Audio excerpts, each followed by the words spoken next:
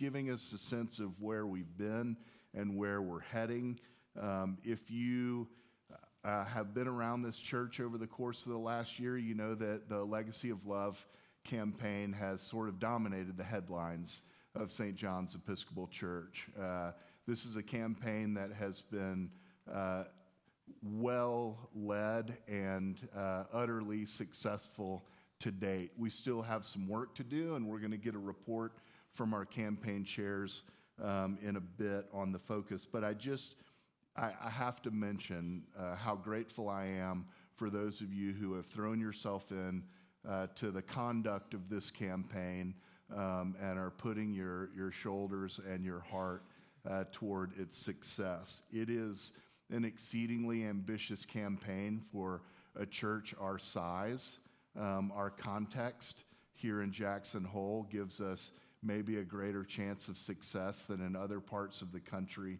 But if you evaluate the feedback that we received from our campaign consultants who have since left us, we are the most successful campaign in the over 100-year history of their firm. We will be a wild success when we meet our goal of $18 million and push across that threshold. So, way to go, church. 2023 has seen expansion of mission and ministry in a lot of different areas. It's been a wonderful year. We have been hard charging as staff, vestry, and lay leadership of this church. We have experienced a huge uptick in folks coming and taking part in our adult formation. I think there were something like 407 more people attending classes in 2023 over and against 2022. And that's been an area that we've wanted to develop for a long time, expertly led by the Reverend Brian Nystrom, of course.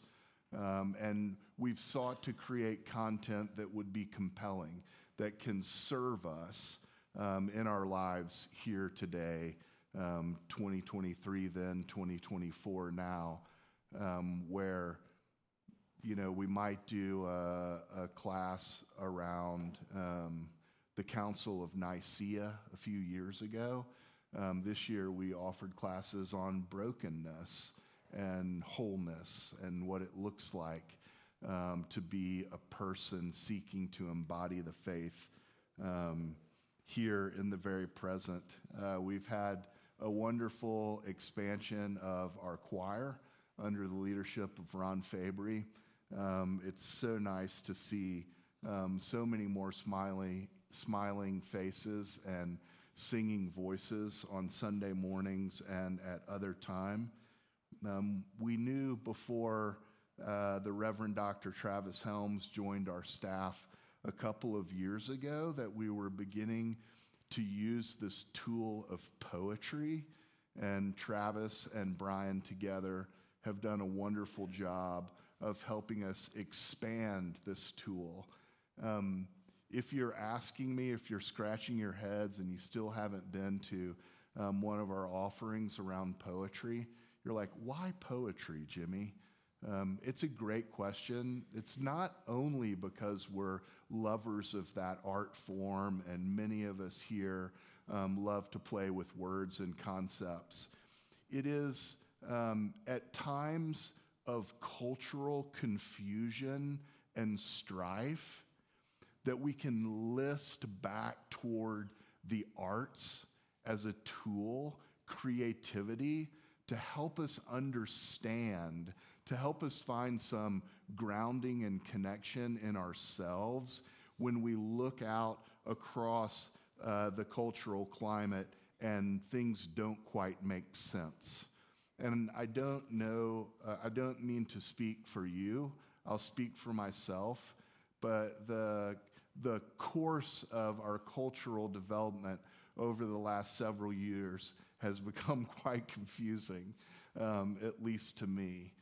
We are living more and more in the extremes, and if you know anything about the Episcopal Church and the Anglican tradition, we have always sought as a people called out as a church and as a church tradition to embody the middle. The via media is the Anglican and Episcopal way. And so we've been having an awful lot of fun with poetry. Though we didn't have a partnership with our Presbyterian brothers and sisters in the handing out of ice cream last year, we forged our way on our own. Given the fact that we were one church doing this work, gave away, so much ice cream in this town over the course of the summer. I don't know if you were around for the 4th of July parade or if you have in your mind the parade route, which takes a 90-degree turn. We ran out of ice cream at the 90-degree turn, basically after giving away something like 1,200 ice cream bars. It was amazing. And look, sometimes people might think like, well, let's get serious about what we do. We are serious about what we do. We're serious about putting a smile on people's faces in an unexpected way during a time when our culture experiences those kind of rocky extremes. We have continued the Carolyn Houghton Season of Light campaign, where we have both helped people with their utility bills, but we've also begun to expand that into other areas as Lower Valley has engaged in more process around support and engaged more programs in supporting those who struggle to pay their energy costs. What I would say is I think that we would see a lot more expansion in the future. What does that look like? That looks like probably fuel, getting into a place where we are helping support those working families who are commuting from Victor and Driggs, places as far away as Teutonia, Rexburg, and Idaho Falls, or down south of the canyon, Alpine and Star Valley, Etna. There is a huge constituency of Jackson Hole workforce who comes from those places and struggle to make ends meet. So we could see more expansion in the future. Mary and Brian have done a tremendous job of continuing to engage mission and ministry on the Wind River Indian Reservation. Many of you know that we send one of our clergy over there once a month to take services to give those local native clergy a break. Their jobs of overseeing the entire constituency of the reservation are exceedingly demanding, and we quietly and lovingly slip in and give some help there. We're also beginning to create more dialogue around how we might support those campuses, those Episcopal campuses in Fort Washakie and Ethity, and particularly have begun conversations around looking at the restoration of a building on the campus over at Ethity. So I would expect even more there. And then you'll see also in the report there is mention of work that we have done in partnership with the Texas, Wyoming, Ukraine support. Many of you have given financial resource over to Bill Hayes and his crew. And I don't want to overstate our work there. What the position that we serve is the nonprofit sponsor of that work.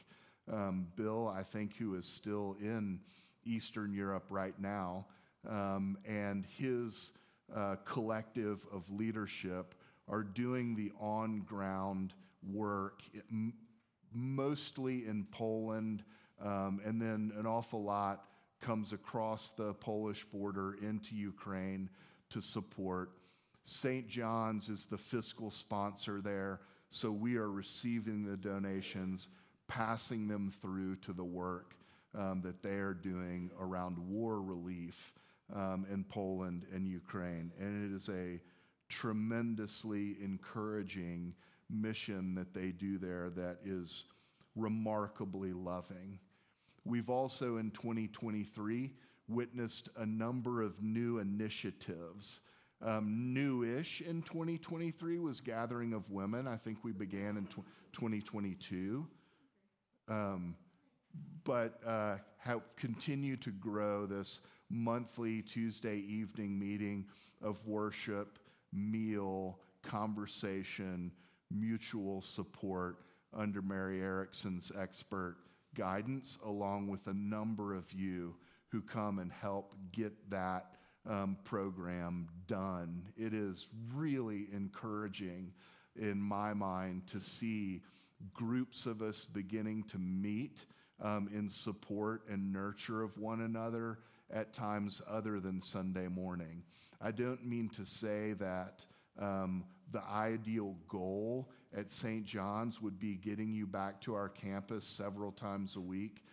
I don't mean to say that at all, but I do mean to say that building trusting, intimate, supportive relationships on this campus is critically important, especially in our ability to sow love, to spread love and make a difference across the valley and well beyond. We have also seen a new initiative over at Sage Living, our nursing and retirement community attached to St. John's Health. Christy Lockery, deacon in our midst, but not here at the meeting today, has begun a deacon's mass over there monthly and a tea, attracting and serving a number of folks who live at Sage Living. It's a wonderful little neighborhood under a roof over there, and Christy and some of her other lay leaders have been helpful in doing that. We saw a very successful mission trip in partnership with Amos Health and Hope in Nicaragua under Carol Harvey's leadership, along with a number of you who went to Managua and began to learn more about Amos, came back energized, encouraged our vestry to create a formal partnership with Amos. That's led to our ability to make some additional connections within our pews that have given enormous added support to Amos itself. And then we will, at the end of February, launch our second mission to Nicaragua, which will not be city-bound, but will be helping people on the ground with basic health care needs in the rural villages of Nicaragua. It's a wonderful opportunity. We, of course, have not surrendered our mission and ministry to Cuba. We expect to have that right alongside Amos and all these other initiatives that we've done. I would just say that Cuba has been quite complicated for us to engage our brothers and sisters down there over the course of the last several years, from the chaos that COVID brought to the country and an extended chaotic period for the country of Cuba itself. As I understand, the vaccine available to them was the Russian vaccine that is not quite as effective as the one. So their pandemic lasted a little longer. And then there's also been some change in leadership with Bishop Griselda retiring and a local Central American bishop stepping in at least part-time. And so it's been tricky for us to get back down to Cuba, but I do know we have a small contingent gearing up to visit at least Havana in the spring. Another complicating factor in Cuba has been The vehicle that used to transport us from Havana to Favorito is, está muerto. It's dead. It's gone. There is another vehicle in Florida waiting, but it's been complicated in getting that vehicle to Cuba. And because we travel on religious visas, we are not able to rent vehicles. So it's just, it's been very tricky, but we do find creative ways to get a little extra support to our brothers and sisters from time to time, including some that will head there this Tuesday. We have also experienced expansion in our campfire ministry. Travis has done a fantastic job in building out this new monthly meeting called Campfire, and we have had everything from quite accomplished poets to legendary Jackson Hole skiers talking about the conduct of their art and also how it informs their spiritual practice. If you haven't been to Campfire yet, you might want to consider going. It seems to fluctuate between like 50 and 100 people. That's a lot more of a reach than we are used to. We also, under Mary and Chandler's leadership, hosted our first ever Indigenous art market through a chamber tourism grant and a grant from the Episcopal Foundation for the Diocese of Wyoming. It was a wonderfully successful experience where we had 18 Indigenous artists coming to Jackson and selling their art. You might be scratching your head like, well, there's a lot of Native American art around Jackson. It's absolutely true. The vast majority of that art is painted, drawn, created by white artists, different than what we have done here by welcoming Indigenous artists to both show and sell their artwork here on our campus. Expansion, new initiatives. Where, in my mind, have we struggled over the course of the last year? I think we're still working, and this was another area of struggle in 2022. We're still working on becoming really organized around pastoral care. It's tricky. We want to make sure that we are caring for each of you in the pews well, that your needs are being met by this church. That includes the full range of pastoral care. It includes the attention you get from clergy, say before or after a surgery or an illness. It extends to the meals that might be dropped off on your front porch or on your kitchen counter as you're struggling through a difficult time. It also includes the care that we quite naturally give one another, those of us with whom we have existing relationships already. So we'll be giving a little more attention to that over the course of 2024 and working on some structures that we can clearly communicate to you all when something goes wrong or something goes right that we need to celebrate, how you can get that information to us and how we can be more lovingly responsive to those needs in the coming year. I would also say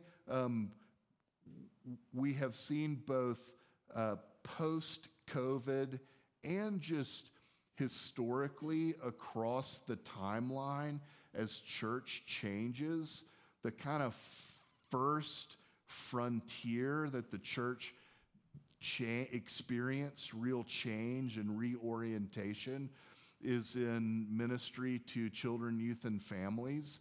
And we have continued to think creatively about how we engage that work and that how we engage it from a position of doing it from the present toward the future. So we have continued to offer and expand some regular things that we've done in the past, like Kids Night Out. And we've got a ton of kids coming to that with Travis and Marin and Chandler helping with that mission and ministry. But we want to make sure that we are creating opportunities for younger people and those parents and grandparents and surrogates who support them to have full voice in our church when it comes to the embodiment of the faith, so that we can pass on enough of the tradition to them that they understand it, and then in the future can help us recreate it. The church itself is not experiencing a trajectory of up and to the right. I mean, the Little C Church, the mainline denominational church, has been on a trend downward for a very long time. We're not experiencing that here yet, but we shouldn't be naive to think that there wouldn't be a time when we experience radical transformation in the way that we do church and in the way that we embody it. And while we have no plans to alter what we do here, say on a Sunday morning at 8 and 10, what those of us in leadership roles, clergy, staff, vestry, and other lay leadership want to do is we want to stay soft and open so that when opportunities for new expression are voiced upward from younger people, we can receive them with love and care and generosity and creativity and put them into effect across our church, so that as the church changes, and I would say historically the church changes over a 50 to 100 year time horizon. So if any of you are sitting in the pews right now going wait, what? We're going to change things? No, I like the way we do things here. No, we're simply staying soft and open so that when change comes, both from the voices of the younger people in our congregation and from the partnership of the Spirit, and the Spirit sometimes does a little destruction historically before the construction that happens, that we're ready to embrace it. And that this church can experience another century of making a love-spreading difference in this valley and well beyond. Everybody cool with that? Nobody's freaking out? That's good. Yeah, I love it.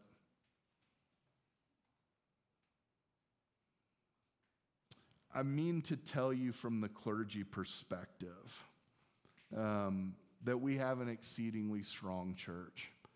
We have very strong vestry leadership, some of whom we let go of today and will thank, just as we elect a new slate of incredibly competent leaders. We have a dynamite staff, a wonderful group of people that we have assembled who understand what it means to work collaboratively for the benefit of our congregation and our community. And we have a wonderful church. Those of you who sit our pews, who regularly make financial contributions to this place that help us not just keep the lights on, but for us to keep the lights on and for us to keep this place warm. I mean, both physically warm and spiritually warm, so that we might spread that warmth across our valley. We are in a very strong position, and I mean to tell you that each piece of the puzzle matters.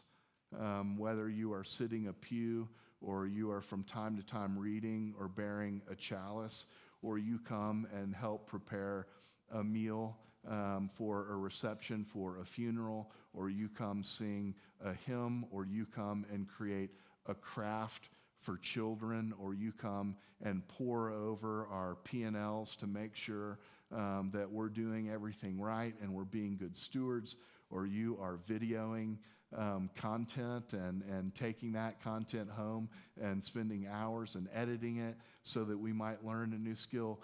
Every piece of the puzzle matters, and none of us is more important than another. Church, as I have said to you over the course of this is my 8th annual meeting, and it is such a privilege. Golly, we have such a great thing here, and I'm so privileged to be a part of that. But what I mean to tell you is it is never you, it's always y'all. It is always about the collective that we have here, and it doesn't mean that we don't tend to each of our own individual needs, physically, spiritually, social, emotionally. We do.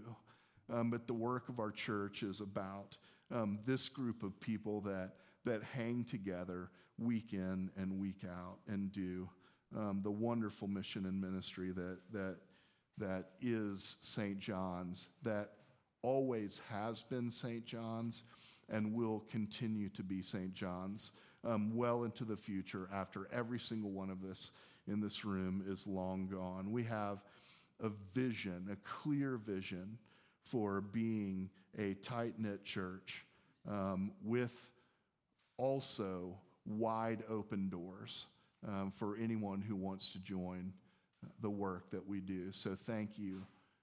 Thank you, each of you, and thank all of you together for the wonderful work that you have shown. That's it for my clergy report. I'm going to welcome Annie Sampson.